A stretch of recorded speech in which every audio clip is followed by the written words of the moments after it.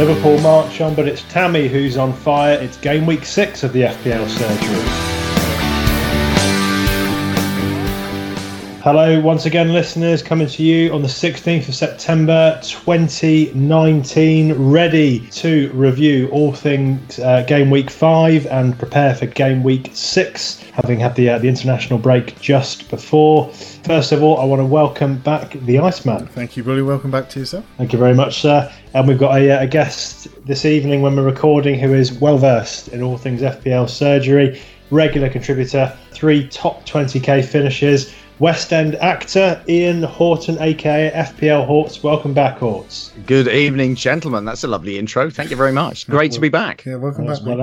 Well done. What have you been up to? All things kind of FPL and acting since we last spoke to you. FPL and acting. Oh, crumbs! Since the last. Well, I was on the sort of the quiz, wasn't I? The disaster quiz. So yeah, not too much. A bit of jobbing acting this summer at the moment. Not on a long run show, which I've tended to be on when I've been on the pod. But yeah, just sort of keeping busy, which is quite nice. And it's a lot of variety in presenting, acting, voice work, all that sort of stuff, and corporate stuff, and role play, and a whole mixture of stuff. FPL wise, just keeping my head above water. I'm on about 500,000 at the moment. I'd sort of gone up to about 300,000 on Saturday night, and then dropped to sort of 530 something last night, and just hoping Alea can come up with something tonight to sort of launch me back into the top 500,000, which is, I think, sort of based on a lot of what I've seen on Twitter this week, isn't a bad place to be at the moment, judging by a lot of the sort of regular players. But bang average week this week. But keeping going, and enjoyed the international break last week. Take advantage of the new NFL season, but sort of back on the FPL this week. So yeah, looking forward to it. Excellent. Priorities in the right place, and plenty to talk about heading into game week 6.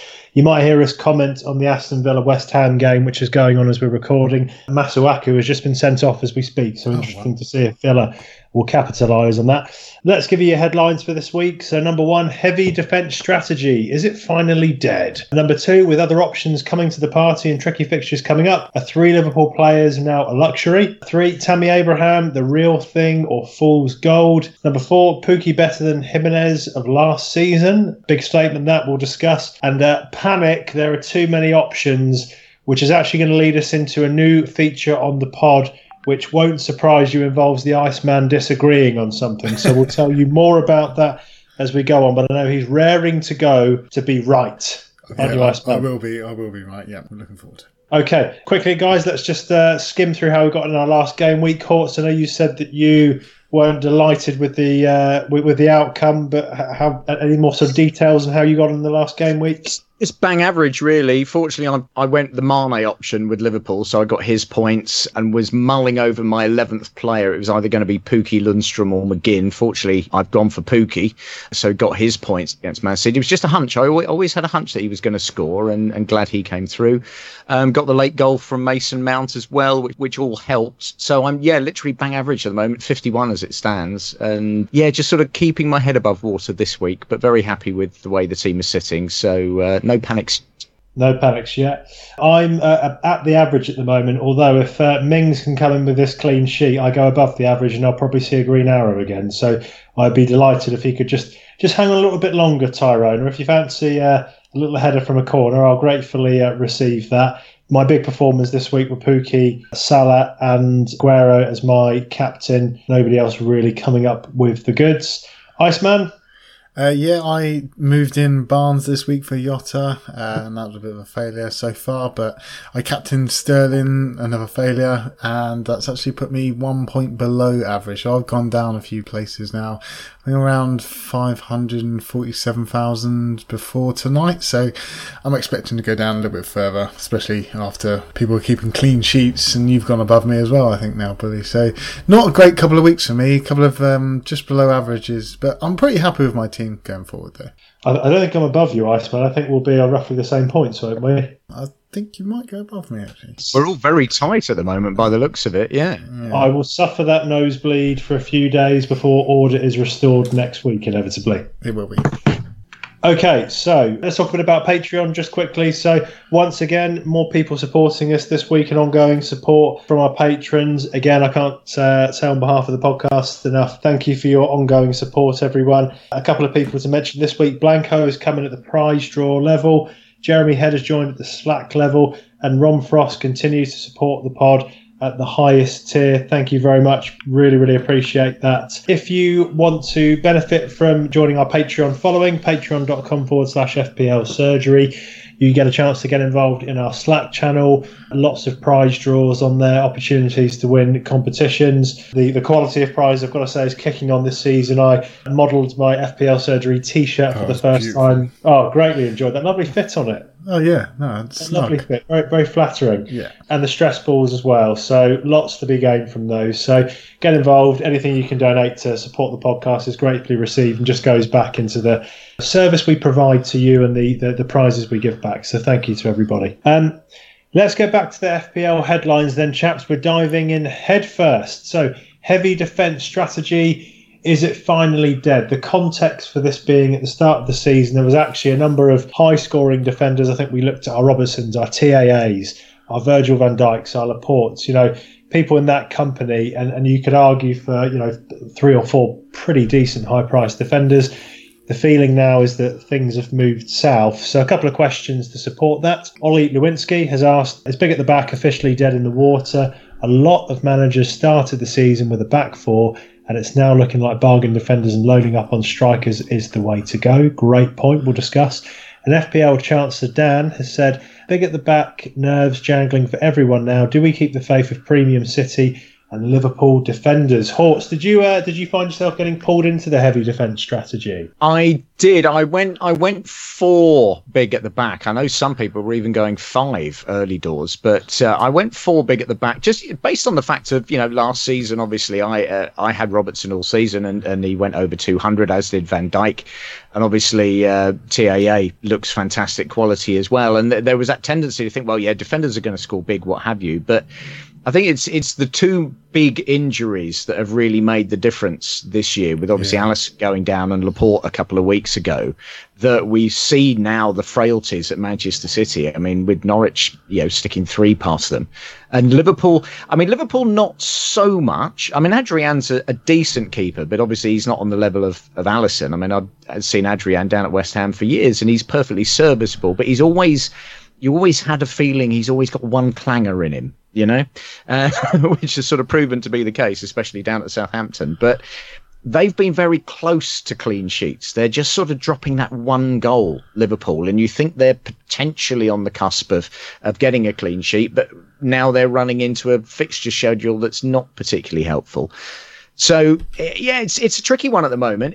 I've now shifted to 3. I played my wild card in week 3, and I've now got 3 biggies at the back, gone cheap on the other 2. Obviously Lundstrom, that a lot of people have gone for, and then a cheap 4, and then started to invest it up front because there are more and more options becoming available in the midfield at decent prices, and certainly up front at decent prices, that I think the ceiling is much higher now than we thought it was going to be earlier on in the season. Yeah, that's the problem with last season as well, isn't it? There wasn't as many good attacking assets up front. You haven't got the likes of Tammy Abraham, Pookie. You only had like Huddersfield players or Murray or someone like that who you just really don't want in your team. This season there are a few more, and I think there's value all around in terms of midfield, strikers, and I do think in defence as well. But I don't think it's a necessarily move away from the big at the back strategy. I think the expensive defenders kind of have a huge spread in their points, don't they? Usually it's either 2, 1 or 0 points, or even a 9, 12 or 15. So we get fooled when we experience like a couple of 2s in a row. And if you play that Liverpool-Newcastle game like 1,000 times over, then at least 900 of those, TAA and Robbo are going to end up with 10 plus points in those games. And TAA had great stats for that game. He had 7 chances created, 2 big chances he actually could have scored in. And then Robertson could have had a goal as well. So it could have gone either way from them. And I think because Alisson's out, like you say, that injury has affected them. Maybe it's that negative feeling knowing that you haven't got your strongest keeper behind you, that those small mistakes like the one which TAA, I did think he made the mistake against Newcastle where he just allowed the player to come inside and score. But I think the same goes for Luca Dean and the likes of Pereira and Doherty. They're not really in the mix yet because of the fixtures and Europa League. But I think that those players also will contain value in them as the season goes further on. And I think we need to remember that we can't play our wild card every week. And the guys like TAA, VVD and Robbo, they're season keepers, really. And you won't have to use free transfers on them. And like last year, as I said, the variance as they go forward, you can get a lot of points out of them if you just hold on to them. Because I can expect Robbo or TAA to get maybe a double-digit haul next week. You never know. It's just that we know that there are good players up front like Tammy and Pookie, etc. So yeah, I can see why people want to move away and why some people want to keep as well, though. I don't think it's necessarily it's completely dead. You could possibly hold on to those players as well. Yeah, I think you're right, absolutely, in terms of those players. But I think in terms of the numbers of those players that you're keeping, it probably now sort of looks like maybe 3 at the back and then going 3-4-3 or 3-5-2 is a better option. But those 3 at the back still need to be solid point scoring players. Like you say, you're not going to worry too much at the moment if you've got TAA, Dean and Zinchenko, let's say, at the back. You're going to be quite happy with those 3. Roll them out every week. You're going to get the occasional clean sheets and hopefully more than the occasional clean sheets, but you're also going to get the positive returns, which is what you want, the high ceiling players that we all look for. Yeah, that's kind of why I'm feeling like I might move away from VVD, because I brought him in for the returns in terms of clean sheets and he hasn't quite got that so far, and I did it because of the fixtures that Liverpool had at the start of the season up till now, and now those fixtures are slowly dwindling away. They're not as good now. I feel like now might be the time to move away from him, but the likes of Robbo and TAA, I feel like they're holds for me. Yeah, lads, so there's a number of defenders actually who are quite cheap, who are getting some game time this season that I've been following, picking up points. I noticed Rico got another 90 minutes over the weekend at only 4 million for Bournemouth. But also, what are your thoughts on Tomori? Now, we can't just jump on the fact that someone scores a wonder goal, but 4.5 million in the Chelsea defence. They're not really keeping clean sheets, are they? But they are perceived as a top 6 club. What do you think the likes of these cheaper guys to offset, one of your titans you've just been talking about there, to free up money for a better attack? Well, Tomori's very interesting. I mean, he's got the last 2 starts. He's played 90 minutes and obviously got that absolute screamer at the weekend. What a hit that was. and yeah, Chelsea have been conceding, but they now have a lovely, lovely stretch of fixtures. They've got Liverpool this weekend, of course. Yeah. But forgetting that one, after Liverpool is out of the way, they've got a lovely, lovely run of fixtures. And, someone like that, as you say, is well worth investing 4.5 in. You might play him, you might not, but if he's your 4th defender or something like that, it does allow you to spread the money elsewhere. And you've got, in theory, a defender from a top 6 team. And if they do start keeping cleanies, I'll give you an idea. I mean, after Liverpool, it's Brighton at home, Southampton away, Newcastle at home, Burnley away, Watford away, and Palace at home until they run into Manchester City in week 13. So why not? I suppose, you've got to wonder if Lampard is keeping faith in him, really. I mean, like Christensen, I think he got injured last game and then was out, and then he's just carried on playing Tomori. I mean, it was a great goal. I don't think he would score many like that, but is he an option now? I mean, like, it was saying on Match of the Day how good a manager Lampard is, and Lampard was also saying that he's trying to give chances to the young players as they do deserve it. Although, for me, because you're a little bit unsure about it, I think it's just a bit too risky for me, because it could be a transfer down the line which you would have to make as well. That's the problem. Yeah. I mean, if you're willing to take that punt and just take that risk, or if you inside knowledge of Chelsea and you know that he's definitely going to be playing the rest of the season, then go for it. But for me, Rudiger's coming back as well. I'm a bit unsure about going there. But if it works out, then great. But am I right in saying, did he play at Derby for Lampard last year, like Mount did? Yeah. You see, Mount's getting a good run out. And there's no sort of sign. I know there's obviously the couple of guys coming back from injury, but Mount is putting in the minutes and he's putting in really good performances. And there's no reason to take him out. And you think, well, if Tomori carries on the way he's been playing the last couple of games and doesn't give Lampard a reason to pull him, Lampard seems to be a manager who will stick with his young guys. The interview with him after the game was quite telling about, they need experience. And while they're going out there and performing, fantastic. Yeah, I do think another option in kind of that price bracket, if you're looking towards a lower defender, is someone who I'm looking at is So Youngju for Leicester, because Leicester, they seem to be keeping a lot of shots out at the moment. They're third lowest for shots conceded so far this season, only conceding 4 goals so far, so it's even below Man City. And they've only conceded 5 big chances so far. So that's showing to me that Leicester, really started this season well. They played some decent teams as well. I think that he could be a bit of a bargain coming up, play Tottenham next. But after this, then they've got a pretty good run of fixtures as well. So I'm looking at him as a little cheaper option in defence. Okay, some interesting suggestions there, chaps, as it goes for defenders. I'm sure we'll come back to that in a bit. We're going to move a bit further forward with this next headline. So, with other options coming to the party and tricky fixtures coming up, are 3 Liverpool players now a luxury? So, some examples of this: Stu Clare's Hair Island, love that. With tricky fixtures coming up, is it time to swap the likes of Salah and Mane for Aubameyang? Is Firmino a genuine option now he looks to be playing further forward, equaling Salah and Mane for shots in the box? And FPL Greek has asked, do we still need City-Liverpool defence cover between now and Christmas? Between Liverpool's fixtures and the way City look without Laporte, surely the money could be spent elsewhere. So we spent a fair bit of time there talking about premium. So I think let's exclude defence from this, chaps. Let's think about the concept of 3 Liverpool players and where that money could be shifted. Let's go to Horts first. Well, I think one of the contributors there rightly pointed out that Aubameyang is not right to say he's running into form. He's been banging form the whole season. Since we've signed him. Well, exactly. Yeah, I forget the amount of goal contributions he's had since he's come in, but it's been astronomical. And he's returned in every single game this season so far. And, I mean, you're talking about upcoming fixtures. Arsenal have got a fantastic one. Well, as you guys will know, Arsenal have got a fantastic run coming up. The trouble is, with Arsenal at the moment, in terms of the service, they're not necessarily getting the amount of shots on target that you'd like. But the one guy that is getting them is Aubameyang. He's the only sort of guy you'd want to touch at Arsenal, really. But his returns are there. And you think with their amazing fixtures and with his form at the moment, if you've got Salah and Mane and you wanted to shift one of them for Aubameyang, I can't see a problem with that at all. Obviously, if you've only got the one, then you are taking a bit of a gamble going away, because at the moment, obviously, Liverpool are clearly the best team in the league, and they are scoring goals. So even in tough fixtures, they're likely to score. I think, am I right in saying they've now won 14 games on the trot by 2 clear goals or something? That was a stat that was rolled out at the weekend. Yeah. So you'd be a brave man to go away from them. But, I mean, I've only now got 2 in my side, and I think 3 now might be overkill, but you certainly want to be covered.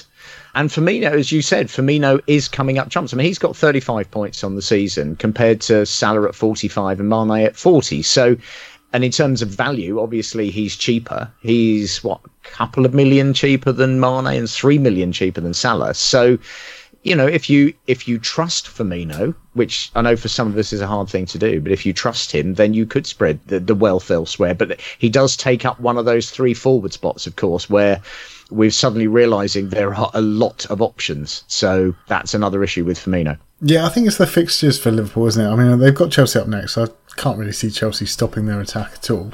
Then it's Sheffield United, who, they've been defending well recently.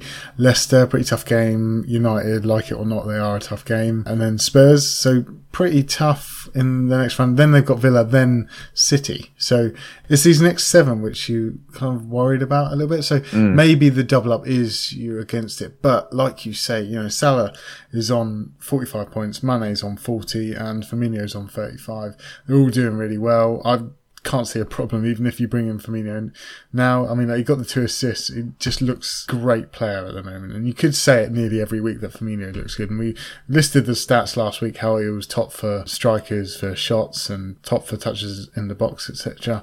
He was just looking really good, along with Salah and Mane, who just seems to get a goal out of nothing. So yeah, it's tricky. If you've got 2, you would kind of want to move away from one of them maybe, but with the form that they're in, warranted to keep them as well. Yeah, and you can see the confidence in Firmino. Some of those flicks and stuff he was doing around the edge of the box were just incredible. Absolutely incredible, yeah. That's great. Okay, speaking of attackers, our next headline is Tammy Abraham, the real thing or fool's gold? We had a couple of questions on this. So M. Bison, regular contributor, is it realistic for Tammy Abraham to keep scoring a goal from 47% of his goal attempts? And FPL Aficionado has said, with form and fixtures on his side, is Abraham the real deal now? I mean, just the eye test, he looked very good at the weekend. Clinical finishing, big physical presence in there as well, Hort. So are you tempted by him? Very. I mean, I like my front line as it is, but I'm extremely tempted. Certainly not for this week, obviously, against Liverpool, but going forward with those fixtures we listed earlier on. I mean, he looks so up for it. And also, he's scoring all different sorts of goals with his head. He's got great footwork. He's the classic poacher. I mean, a lot of those goals have been real poachers' goals. Can he keep it up at that percentage? Probably not. But he's still going to score. You're not going to get a hat-trick from him every week, and he's going to miss a few. But the way he's playing and the service he's getting at the moment and the speed that Chelsea are attacking, I think he's a fantastic option. It looks as though that potential question mark over his health now appears to have subsided. He seems to be perfectly healthy. So I wouldn't go rushing in this week. I think you could probably afford to sit a week while he gets through Liverpool. But if he plays well at the weekend and he's still looking good, then I imagine his price is going to start to skyrocket after the Liverpool game. Yeah, I saw it in the game before last. He got lucky with a couple of goals. It just kind of fell to him in the right place, and the defenders just gifting it to him. But you've got to be there, haven't you? And he did get lucky again in the last game where the defender gifted it to him. But again, you just need to be in the right place at the right time. Second goal was like a Aguero-type header. A great touch as well for the third, going past Cody. He just looks like an awesome centre-forward at the moment, just in form. I mean, he's got the 7 goals so far, and I was wary last week, and seeing him score a hat-trick, I'm not going to become warier, I'm just going to become more interested. And like Mark has said, he has scored from a goal conversion. On Fantasy Football Scout, it says 46.7% goal conversion, and that is high, and whether or not that will be sustainable, I don't know, but they do have good fixtures coming up after this Liverpool game, so I'm actually looking at whether or not I'm going to move him in next week for my team. So definitely an option to go for. Can't blame you if you're going to bring him in now, to be honest. Yeah, so similar for me. I might actually save a transfer this week to get him in the week after. So we'll see what happens there. On the subject of strikers, so that man Pukki, many wouldn't have expected him to score against City, but would probably have had ended up playing him if he happened to be in your squad. Again, another set of bonus points for the man that's got 9 already this season, 6 goals, 2 assists. The question is, Pukki better than Jimenez of last season? Big shout that. CJ's asked, is he essential for a game week 6 wildcarder? I would say so, but Hortz, what do you think about that? Yeah, I mean, he's seemingly even more consistent than Jimenez was last season. And the fact that he started banging him in early, everyone sort of has been aware of him since week 2, week 3. Whereas Jimenez was a bit of a slow burn, wasn't he, last year? It was sort of people were getting on him at different times and then staying there for the rest of the season. But with Pukki, I think he's shown signs early on. The fact he's scored against Liverpool, he scored against City, he assisted against City. It looks as though the way Norwich are going about this season, and again the wheels might come off at some point, but the way they're going about this season is they are going out to score goals. They're not parking the bus. It doesn't look as though they're able to park the bus. They're going to try and outscore teams, and it's worked against City. They gave Liverpool a fright in week 1. They've got a fantastic run up until about week 13, so if you've got him, you certainly hang on to him for that period of time, and it gives you another 8 weeks to evaluate whether you feel he's a season keeper. I think at the moment it certainly looks like he's going to be in my team right the way through to game week 38. But, in the next 8 game weeks, he might go through a rough patch, but then you can jump off when their fixtures start to turn a little bit and make decisions then. But in the short term, he's not going anywhere. Yeah, totally agree. I mean, he was saying after our match of the day how he has got a good relationship between Cantwell and Buendia. He's just a clever footballer. His assist against City, I just absolutely loved it. The weighted pass, it was Ozil-esque, I'll say. But he just looks so good. And he's having a 2019, the best 2019. Saw a tweet just saying he's got Championship Golden Boot, Norwich Player of the Year, Championship Player of the Year, Championship title, scores versus European champions, scores versus the champions of the Premier League, 2 goals for Finland at the weekend, Premier League Player of the Month. He must be absolutely buzzing, and if you've not got him in, I just think he's just a great asset to have, especially with those fixtures coming in. You can't see Norwich not scoring. But something which I did notice as I was just looking down the stats, I was trying to keep an eye on like how many attempts each team have got so far, and Aston Villa was bottom on 45 attempts so far this season, and Norwich is actually third bottom for attempts on goal with 48 so far this season. And I did think that was a bit random, because obviously we've been looking at Norwich this season, they just look quite attacking, but just not as many attempts as I expected. Bear in mind, you've got to also catch that with the idea that in the first 5 weeks they played Liverpool, Chelsea and Manchester City. So and amazingly, West Ham played the best I've seen West Ham playing donkeys against them in game week 4. So they've not had the easiest of runs, which is why a lot of people weren't on Pukki from game week 1 because of that awful first run of fixtures. And with the next lot of games they've got coming up, you can only see those sort of figures improving. Yeah, I agree. They've got say a nice little run: Burnley away, Palace away, Villa at home, Bournemouth away, Man United at home, Brighton away, and Watford at home. So that's a lovely little run. And you can see those shots definitely increasing against that little run of teams, I would have thought. Yeah, agreed. Just thought it was something worth mentioning. Just a quick full-time score there. West Ham have drawn with Villa. One for us all to enjoy. So you've got your clean sheet then for Mings. I have. He did get booked. I'm just going to have a quick peek and see if he's got any bonus. He is on for 1 at the moment. We'll see if that changes. But yeah, quietly happy about that, taking me somewhere just around above the average. So a great week. So Alea sticks on 2, and that is a bang average week. But yeah, bang average is better than worse than average. Well, so Peter Blake, we'll take that. Peter Blake, who you know of Horts, who contributes to this pod, said his goal is every week to get 50. So I've always kept that in mind. So we've got 50. So 51, that'll do. Yep. Heavy aspirations here.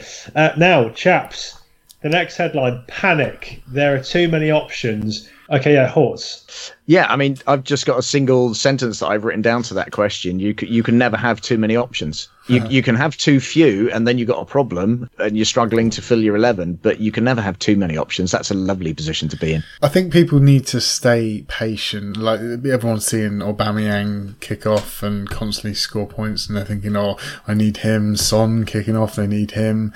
And they're panicking a little bit. I just think you need to stay patient, know why you've selected your players, and just play the long game. I mean, you can easily get it wrong if you chase last week's points. Like Sterling, KDB, Aguero have all not suddenly become bad options. Not a great game against Norwich, no, but you can see it next week, taking their anger out on Watford and just scoring loads of points. So I wouldn't necessarily float around thinking, I need this player in, so I'm going to change my whole team, get rid of everything. Just chill out. There will be options, and at the moment the points difference between 300,000 and like 1 million is so small that you could root up the rankings in no time. So don't worry if you've gone below 1 million as well. In fact, that's the worst thing you can do, isn't it? Is chasing points. Chasing points is the worst thing you can do in fantasy. And say you picked your team for a reason, and barring injuries, obviously that's the time where you need your transfers if you've got an injury. But otherwise, just play it cool, play the fixtures, play the form, and it'll work out okay for you. Yeah, I saw a tweet from FPL editors just saying 1 million mark in rank is 50 points away from 10,000. So, broken down, that's only 1.5 points per game week with 33 game weeks left. So he's telling everyone as well in his tweet, stop panicking. Long way to go. So yeah, just chill. Okay, so Iceman, I think that takes us into our new feature. So an exciting new feature on the podcast. We're going to put the Iceman's debating skills to the test. Each week we're going to ask for a guest opinion on something related to this week's FPL selection, and the Iceman will debate it. The guests will start with their statements, and they will go backwards and forwards for 90 seconds, and I'm going to determine who is the winner. Of course, we'd love to get your input, so let us know on Twitter who you think won the debate. So the opinion that Horts has come up with this week is Son is a much better value for money option at Spurs than Harry Kane. I'm going to give the floor to Horts to begin with. The 90 seconds begins now. Yeah, Son obviously is a much more value for money option at Spurs. He is, for a start, 1.5 million cheaper. But Kane is the main man for Spurs. In which case, how can you actually argue against the shots from Saturday's game? Son, 5 shots, 3 on target. Harry Kane, 1 shot, 0 on target. That doesn't sound like a main man. But Harry Kane's got 14 shots so far this season. Yeah, but Son didn't play in the first 2 games, so that fact is actually irrelevant. What you've got to remember is in 2019, Son has scored at home. Son has scored 10 goals to Harry Kane's 8. But Son is more prone to rotation. I don't think he's going to be. To be honest, if he's banging in a brace every week, Poch isn't going to stick him on the bench. So you're telling me midweek games like beginning to potentially reduce the playing time of other assets like Son is just not going to happen. He's going to keep his place. Kane will keep his place every single game. No, Kane will play the European games and get more tired in his central midfield role where he's running around like a headless chicken, whereas Son may well sit on the bench in the European games and let Moura play those, but Son is going to play the important FPL games, which is what we're talking about. But Kane's on penalties. Yeah, but Kane may be on penalties, but it's not looking like we're getting any more this season. We all thought with this new replay system we were going to get more penalties. It's not happening. Plus, don't forget, if Spurs get a penalty, who's going to be running in the box and getting tackled? It's Son. So even if Kane scores a penalty, Son is still getting the assist. But that's Kane, 90 seconds up, chat. I've got loads more to finish. That was unfair. That was unfair because you just spoke over me. Right, I'm going to list my other points on this one. Kane has scored more. You've had the 90 seconds. Points than Son every season they've played together. 90 seconds. It's now up for the listeners. 2.5 points per million so far this season, and Son's on 2.42 points per million. Son gets an extra point for every goal he scores, and he's scoring more than Harry anyway. I think we should leave it to the listeners to decide who won that. By the way, I fully agree that Son is much better value. I just wanted to argue the case. Right, well, that's made my decision easy. I think Hortz wins that because the Iceman's conceded the pick. I've never heard someone outstat the Iceman, and I think that admirably. Then the Iceman threw arguments that I would throw in usually about sort of observational stuff. So that's how I knew he was on the back foot with that one. So Hortz, I think you win this week. That was an admirable performance. Well played, Hortz. Well played. I enjoyed that one. I enjoyed that.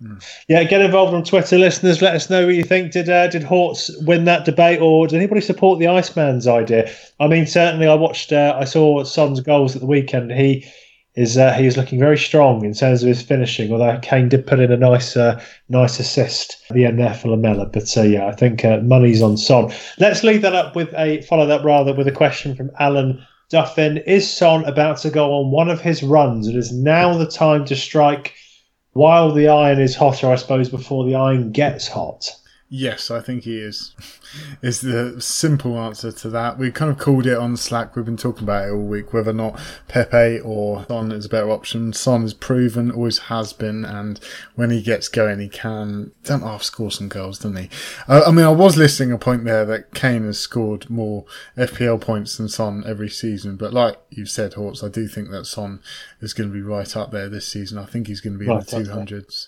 Yeah, Son was very close to a hat-trick as well at the weekend. The lob over Gaita just on the outside of the post. So, yeah, very close to a hat-trick. He was annoyed that he didn't get the hat-trick on Match of the Day. And when someone's annoyed after they've scored 2 goals, you just think, wow, he's really going to hit it this season. And I was more annoyed at Palace's defence that just seemed to just go to shreds and just don't know what PVA was doing with that back pass at the end, and Sakho's playing the ball into midfield aimlessly. I'm not sure what went on the weekend there. Well, they were fairly because they haven't played together for a while, have they? So possibly that led a bit to it. But Son is just so direct, isn't he? That's the lovely thing, and he takes those cracking. I mean, his volley was a beautiful. That was just a thing to behold. And as you say, that comment, when it was mentioned to him in the interview that he's never scored a hat-trick in the Premier League, and he went, "It's coming," or something like that. It was along the line, "It's going to happen," and it was like, yeah, that's a guy who desperately wants to get. And I haven't got the stats in front of me, but I get the feeling maybe over the last few, say this calendar year, let's say, that Son has probably got more braces than Harry Kane.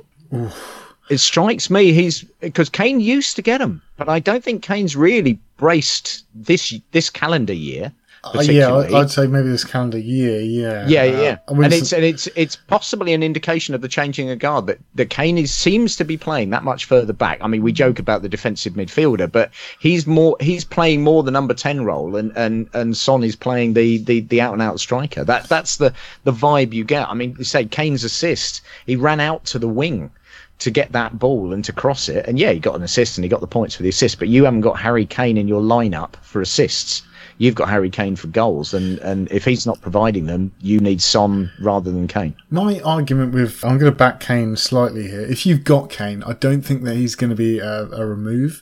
I think that if you're looking to bring in a Spurs player, you go Son, but if you've got Kane already, I think you just hold on to him because, like I said, he is on penalties and he can score in every game.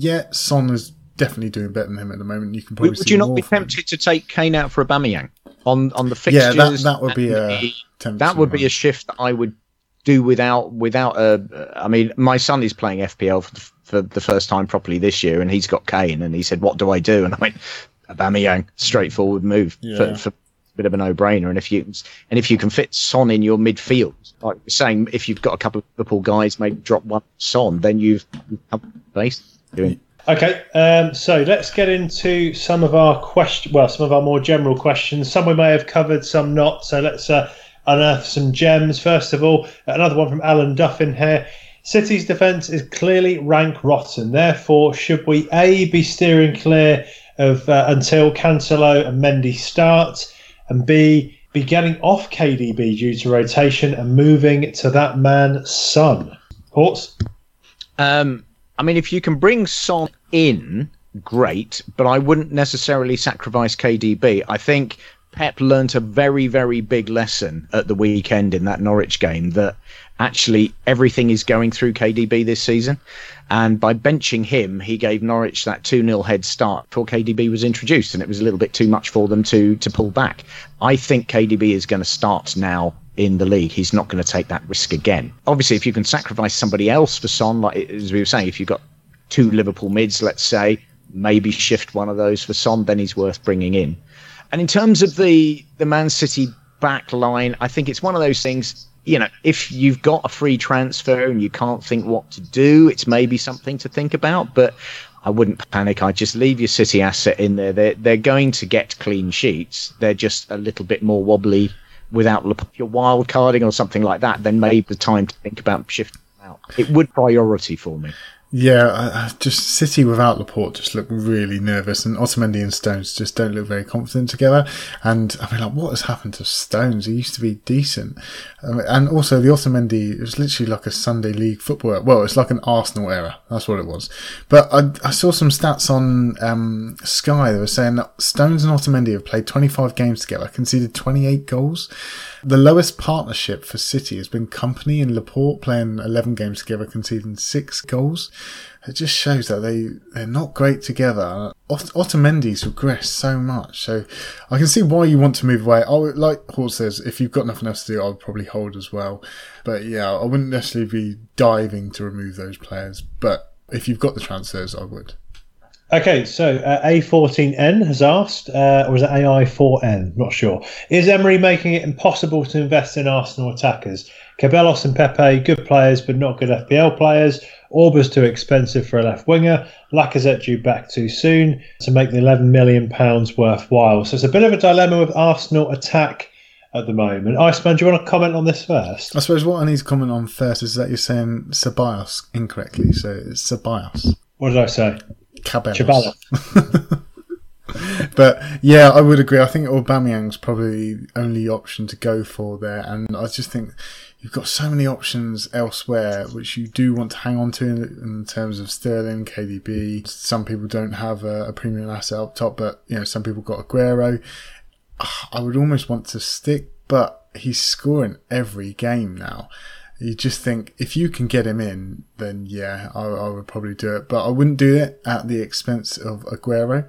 Not quite yet. I would wait until Aguero regresses or he just gets less minutes, because Arsenal are so up and down. It's just hard to know where to go. I wouldn't go Ceballos at the moment. He's a great player, but off at 59 minutes. And the first game where he got those 2 assists, they were just pass assists, weren't they? So he's a man, like I said in the last pod, is going to get the pass before the assist. And I don't think that investing in Arsenal is a great way to go. Pepe didn't really, as we said, wait until he gets going before getting him. Some were saying that that's not the way to go in FPL and you should be taking a gamble on it, but he hasn't performed. He was very quiet in the last game, so just kind of stick behind that. Wait until he gets going. He still needs to get used to the Premier League and used to playing. I do think that he's going to be a good asset for Arsenal as a whole, just not quite the FPL asset we're looking for at the moment, though. And also on Arsenal's defence, I saw a stat earlier that Derby in 2007-2008 faced 82 shots in their first 5 games. I think they're on like 1 point bottom of the league. Arsenal are on 96 shots so far, so they're beating. And they have the most errors leading to goals since the start of last season with 14, even above the likes of Fulham on 12. So yeah, don't invest in their defence. Even if you think that these fixtures are really investable, I can see even the likes of Villa scoring against us. That's a sad indictment on a top 6 team though, isn't it? That really, really is. Yeah, it pains my heart. Yeah, I agree with you 100%. I mean, Aubameyang's really the only guy you want to touch. I mean, talking about Pepe, we were saying KDB and Son are in the same price bracket. So that's that argument, in a nutshell. The Lacazette thing, he's out for at least another 3 weeks, I think I'm right in saying. So Aubameyang's going to be up front for at least 3 games. So if you want to invest in those 3, Aubameyang is well worth it. But as you rightly said, that's a move from, say, a Harry Kane, but not an Aguero, because whereas we're saying Aubameyang has returned in every game this year, I think I'm right in saying Aguero has scored in every game this year. So you're not going to take him out. And that's a team that's obviously producing many, many more chances than Arsenal are at the moment. Yep. And to follow that, Emma's asked, I suppose mixing the last few questions, Son and Auba, worth sacrificing the Liverpool Spurs attack for, and how would you rotate these premiums? I just think that if you're sacrificing Liverpool at the moment, they're just so consistent that I feel like you should just hold on to Liverpool.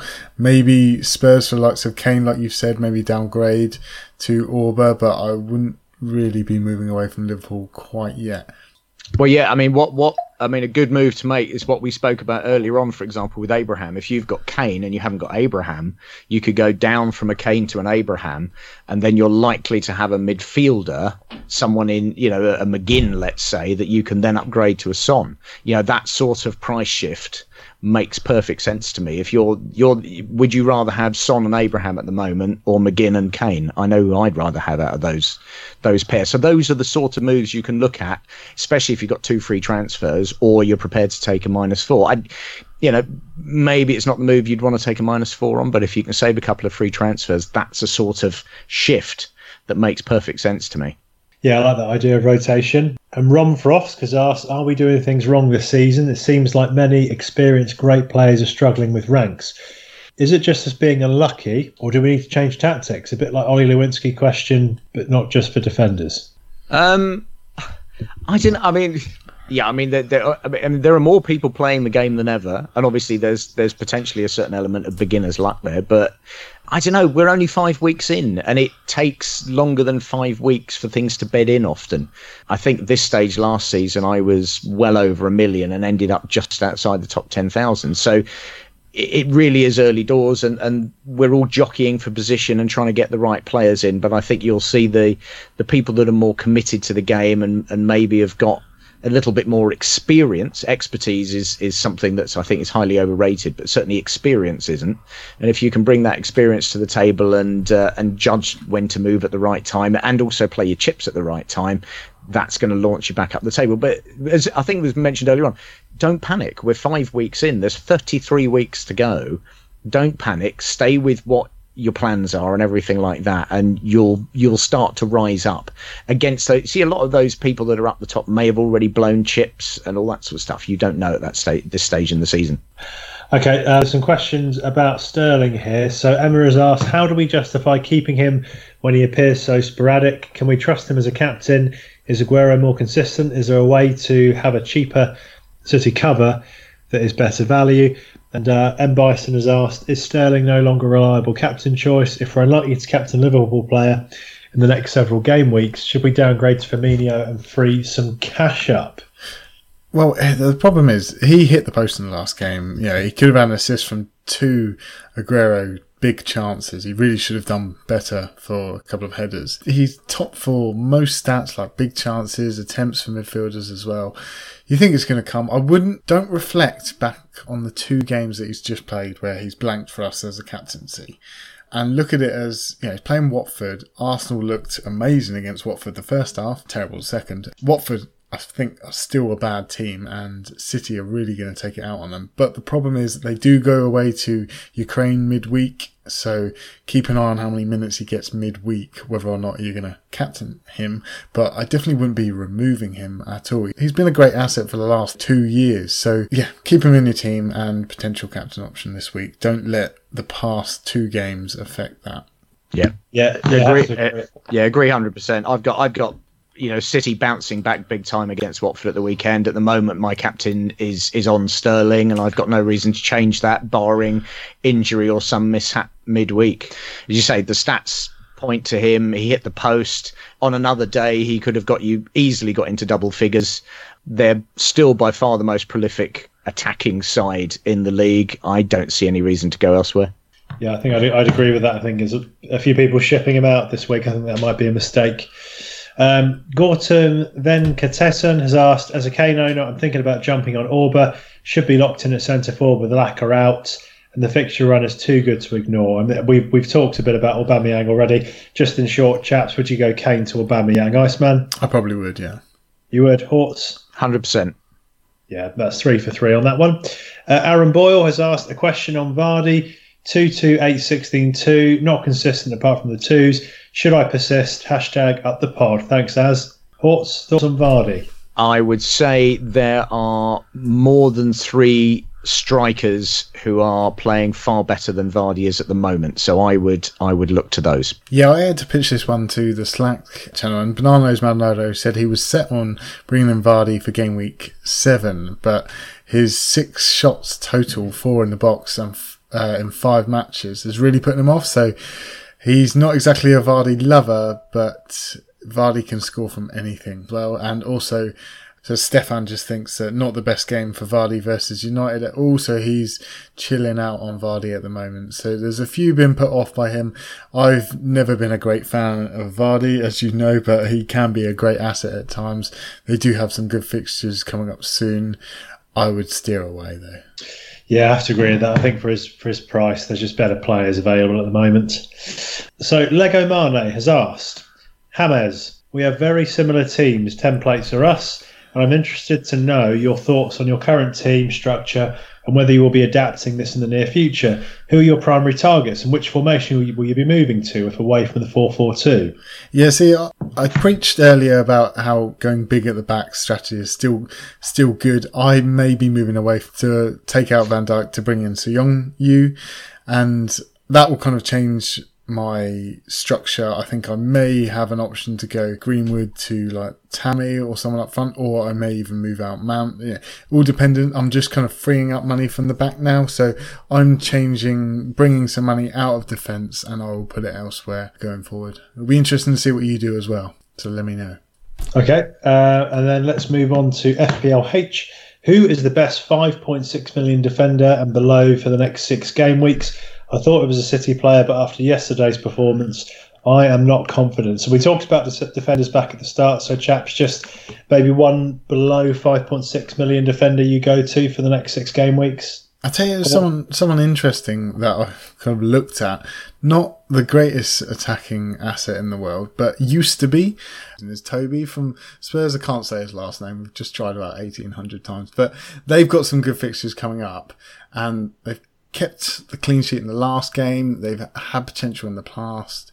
They've got Vertonghen back now, so whether or not that partnership is going to bring clean sheets again, who knows? But I would say that as a cheeky punt, he has scored goals in the past as well. Could be a good asset. Yeah, it could be. Out of interest, what do you think's hard to pronounce? Ceballos, Arsenal, or Alderweireld? Alderweireld. That's it. Okay. Just wondered on that because I do remember what you pulled me up on earlier. Yeah. Horts? Touche. Yeah, because it said sort of 5.6 and below, and there's quite a few on 5.5. And to be honest, having watched United seem to be tightening up at the back a little bit. They're not conceding many goals. It's sort of the odd goal here or there. So AWB and Maguire are both options. Their fixtures are not awful coming up. But if you're a real gambler and you fancy gambling on a little bit of upside, Ashley Maitland-Niles. I'm going now. Maitland-Niles. You mean Ainsley Maitland-Niles? Ainsley. There you go. I knew you guys would get it. Yeah, Ainsley Maitland-Niles. Is that his name? Seriously? Ainsley Maitland-Niles. Ainsley Maitland-Niles. A couple of returns already, a couple of assists already on the season, but the trouble is he plays for Arsenal. The positive is their fixtures are wonderful. He does offer potential attacking returns down that right wing, but you're gambling on potentially it being Arsenal and they're going to make some atrocious cock up at some point during the game and concede. But he's a gamble if you're looking for upside. And we've got Bellerin back in full training, so don't go there. Fair enough. There you go. I bow to your greater knowledge of what's going on. And obviously, we spoke about Tomori earlier on, who's at 4.5, which is obviously another guy to have a look at potentially. Yeah. I like the United shout though. They're actually lowest for expected goals conceded. If anyone actually pays attention to those stats, but they've not been doing too bad. United in terms of it's the old eye test. They just look a lot firmer because they've now played 5 games together, haven't they? You know, with both of those guys being dropped in, Wan-Bissaka and Maguire. So that's going to come. That's when you play together for a lot. I think that's one of those things. You know, we were talking about Otamendi and Stones earlier on. I think it's one of those things. It's like they haven't played together necessarily that often because Laporte has tended to play, hasn't he? Yeah. And one or other has dropped in, so they haven't had a regular run. So it's maybe not such a shocker that they had an awful game, and you'd hope they would get better. As I say, Wan-Bissaka and Maguire seem to be tightening up that Manchester United defence. Yeah, and no team have conceded fewer big chances than United on 5, equal with Leicester. Yeah. Nice. Okay. Quick fire question now for Bayu Hadi. He's on wildcard. He wants one player for each position. Hortz, do you want to quickly answer that? Top of my head, Pope, TAA, Sterling and Pukki. I'll go KDB and Pukki. Hard to dispute that. I like it. And let's come to our final question before we head into the break. So Jamie Dodd, in response to Iceman's infuriated rant at the community about how to frame your questions, has said, trying to put this question away is not to infuriate James.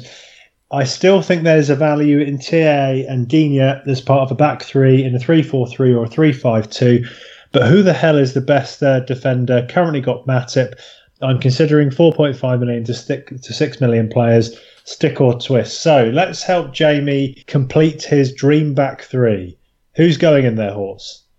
Well, it's similar to mine. I've got Zinchenko in my third spot, so there you go, Zinchenko at the moment. Zinchenko, Iceman? I think it is Zinchenko at the moment, but yeah, I'm going to be moving to Seong-Yu. Like it. Okay. Now, this part of the pod I would usually announce, but we're going to let our guest with his acting skills take us into the break. So over to you, Mr. Horton. Ladies and gentlemen, boys and girls, children of all ages, the FPL Surgery proudly present to you the Iceman, Bully and FPL Hortz. And if you're not down with that, we've got 2 words for you. Iceman's piss. He's done D-Generation X. That's amazing. How's that? Love it. That's brilliant. Be like that. That one.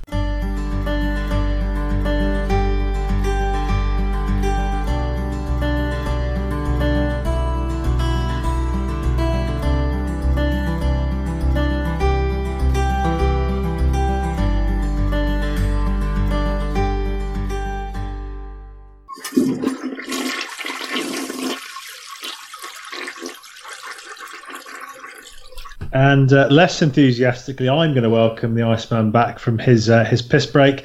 Absolutely phenomenal outro to that, Hortz, with very much a wrestling theme to it. Yeah, well, I thought I'd done his comeback from the Iceman's Piss so many times. I thought I'd do the intro to it this time. So I went for the famous New Age Outlaws intro there, and hopefully people picked up on it. So.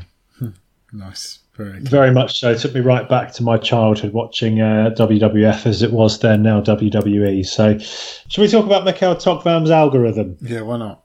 Okay, so last week for the Iceman, the algorithm suggested Jota to Barnes, King or Wood, or Mount to Trossard, involving 2 transfers in the offensive area. It was also suggested Mount and Jota could go to Campwell and Haller. So the Iceman made the number 1 suggestion. He moved Jota to Barnes, which didn't actually make any points, but he is hopeful of future returns. This week's algorithm suggests no offensive single transfers. Defenders that he's got already are among the top options as well. Clear advice now is to do nothing. So you're in a good place, Iceman, according to the algorithm. Yeah, it's wanting me to wait for the Champions League and Europa League and then see what happens. Yeah, he's saying that in defence, the VVD and Zinchenko are your weakest links there for point scoring, but there's not really any better alternatives. Slim pickings for good, cheap defenders, although I think, in spite of the algorithm, our discussion earlier may point at some cheaper options there. Yeah, I think so. Yeah, this is where the stats clashes with the eye test. So let's see what comes out on top.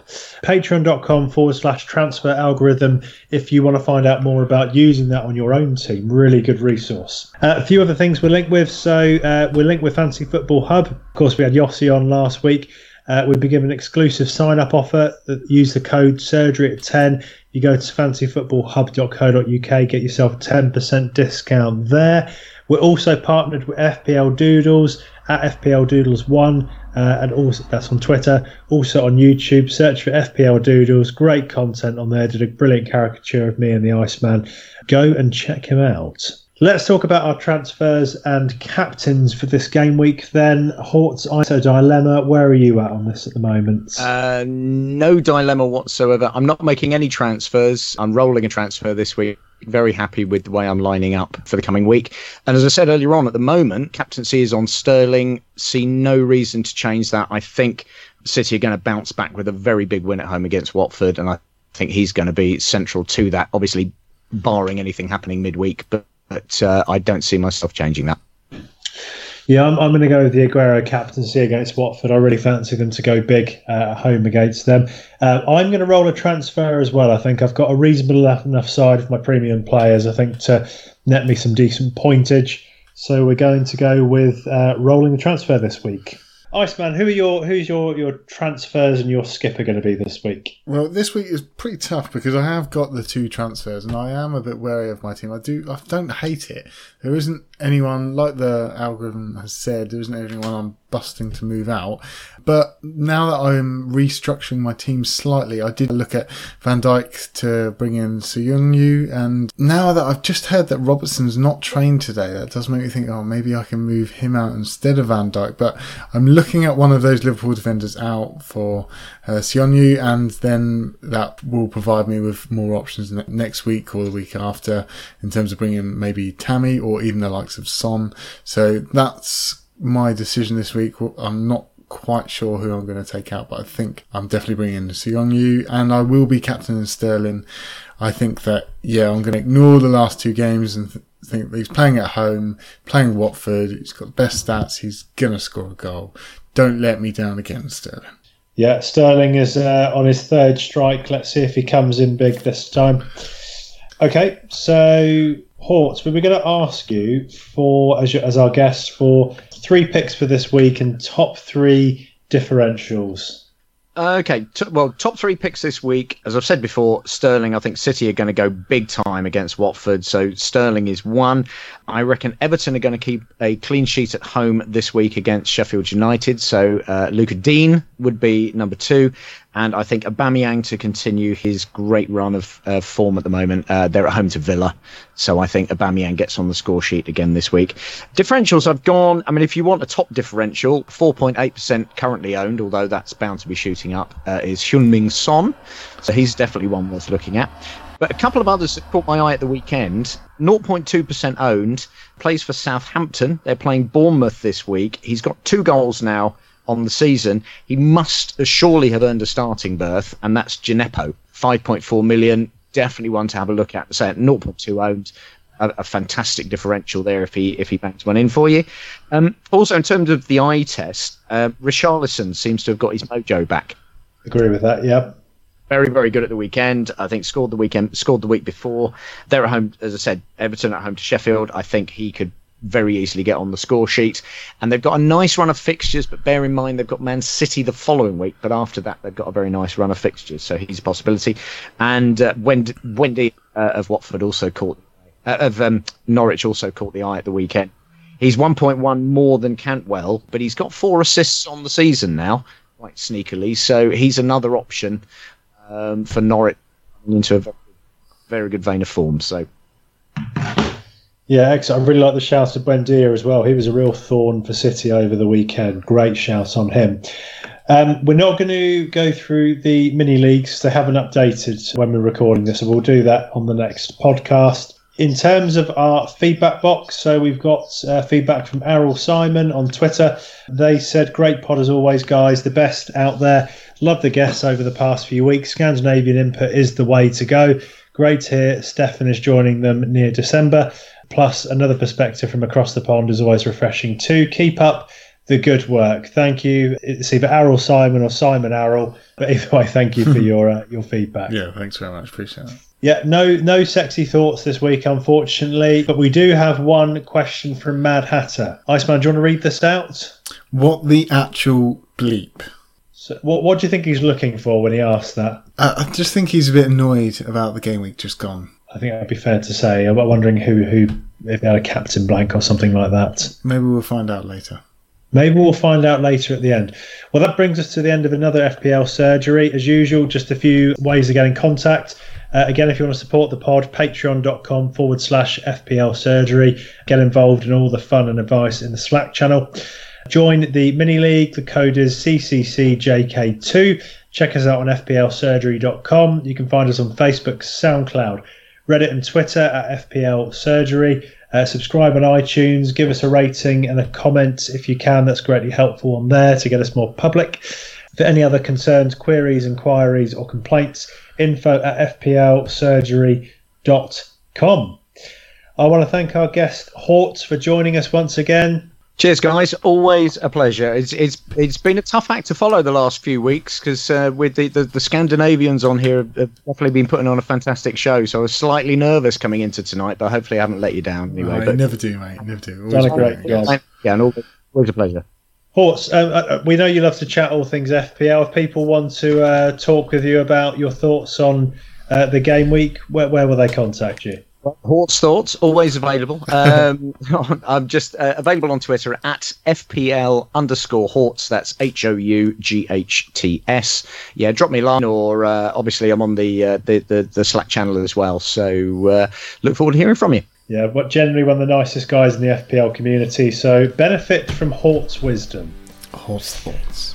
Hort's Thoughts. Iceman, that brings us to the end of another pod. We're already at game week 6. The season is flying by.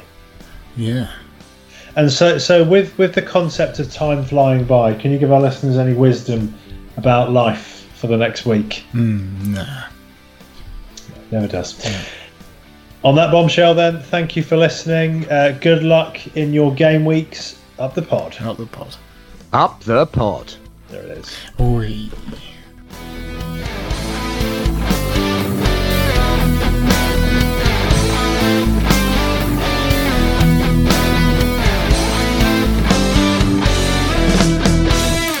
Right, so let's play Mad Hatter's Bad Chatter. This is the voicemail for Mad Hatter. He is unavailable at this moment as he's currently on a reconnaissance mission, tracking Sterling's movements so that he knows where to deploy the automatic testicle twisting device he's been working on. Between you and me, I think he's just got his panties in a bunch over his embarrassingly excuse for a game week. Please leave a message after this meltdown. Oh God, Sterling, why? You stepped on my heart with your tiny little man-child feet. Wow. Oh, that's good, isn't it? Toby, why can't I not? Alderweireld. I know how to say his name, but I'm looking at it going, why am I not able to say it? Toby Alderweireld. Can't do it. How do you say it again? Alderweireld. Toby Alderweireld? Alderweireld. Alderweireld. I'm not even going to try and help. Alderweireld. It's either Alderweireld or Alderweireld. I used to say it perfectly. Just say Vertonghen instead. Jan's mate at the back. Yeah. Both of them. The pair of them are actually both about 5.5, aren't they? The Belgian one, not that one. The other bloke, him. Right, let me do one more practice and I'll re-come in. Toby Alderweireld. Right, okay. I'm going back to it. Okay. Just say Toby. Yeah. You put me back in? Yeah, pull me back in and I'll get rid of that. Okay, so Iceman, perhaps one defender, 5.6 million for the next 6 game weeks. One which we haven't been looking at from the start of the season is Toby Alderweireld.